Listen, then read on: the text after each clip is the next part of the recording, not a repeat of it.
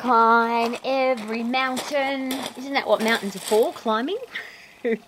Or have you heard, I can't climb that mountain, it's too high, it's too hard, it's too difficult, I can't do it.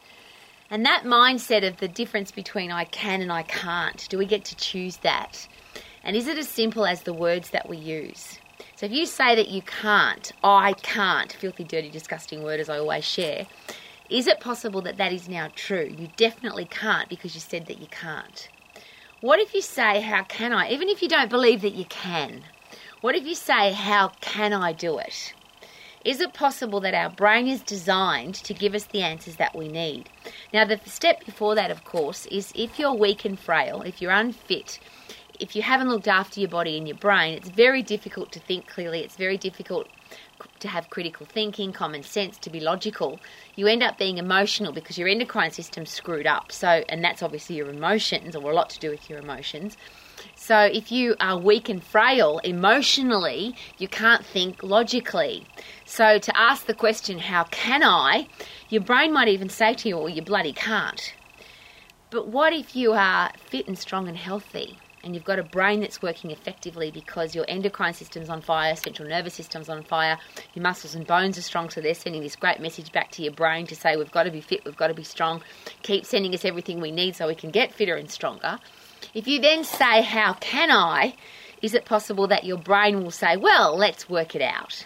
Now, the wonderful thing about the brain, and I'm certainly not a neuroscientist or a psychologist or a psychiatrist, but I have a very intense interest in how the brain works, and I always share this.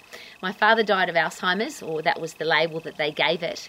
I would call it, they let his brain rot away because he started to forget some things. So because he was old, he was over 80, and because he started to forget things, they said, well, you've definitely got Alzheimer's and dementia, and you're going to die. And he did. Isn't it interesting? Is it possible that the brain will do what we tell it to do? So if we believe that we can't, is it possible that we definitely can't? If you say I can't, we've completely shut off everything that says, let's give it a crack. But if I say, how can I? And this is the beautiful thing about the brain.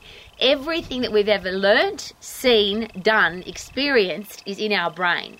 Our brain is this amazing mechanism. Now, depending on which expert you listen to, but we use such a small percentage of our brain, it's probably embarrassing.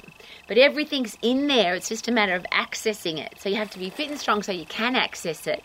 So your endocrine system, your central nervous system's on fire. But you have to ask it the right questions.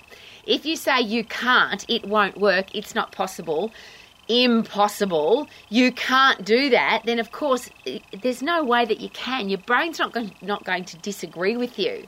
It's the interesting thing, or the difference between your subconscious brain and your conscious brain. Your subconscious brain is just a storing mechanism for everything you've ever learned. It's like the internet of the brain. Everything's in there. But to access it, you have to type in the right words like you do with Google.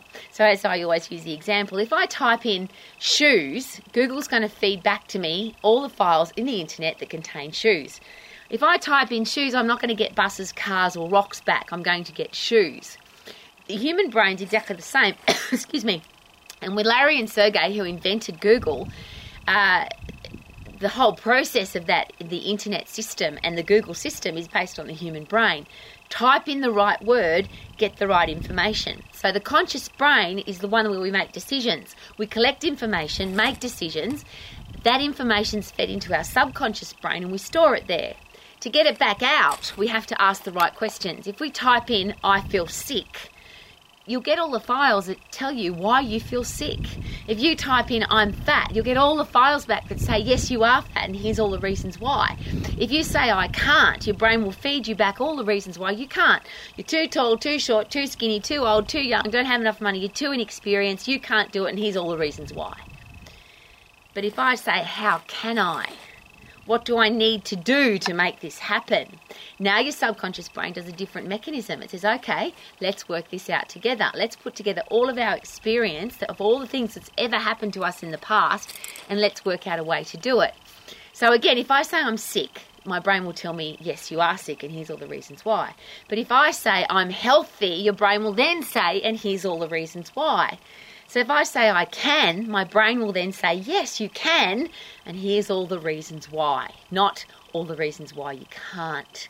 And I hate that word. It's a filthy, disgusting word, and we hear it on such a regular basis. You can't, and comes this big long list of all the things that the reasons why we can't do something. Now I'm going to use this beautiful mountain behind me. A lot of people have said you can't climb it, it's too hard. Now it's an 8-hour round trip, and it's a hard climb. And if you're unfit and you're weak and you're frail, you cannot climb this mountain, because you'll probably get too tired. I deal with people on a regular basis who find it difficult to walk around the block. They find it difficult to walk up and down the aisle in the supermarket because they're so unfit and so frail.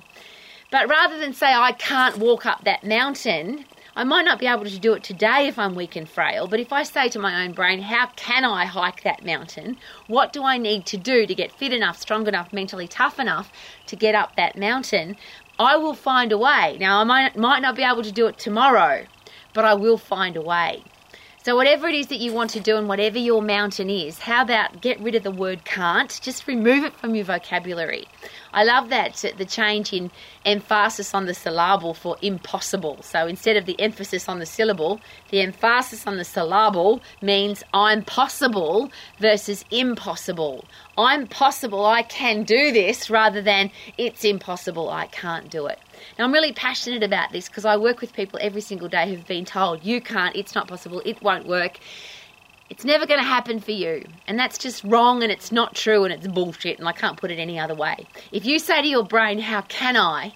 And you work it out for yourself, and then, because obviously the best place to find a helping hand is at the end of your own arm, but there are a stack of people, and there is a stack of information, and there's people who have done what you want to do.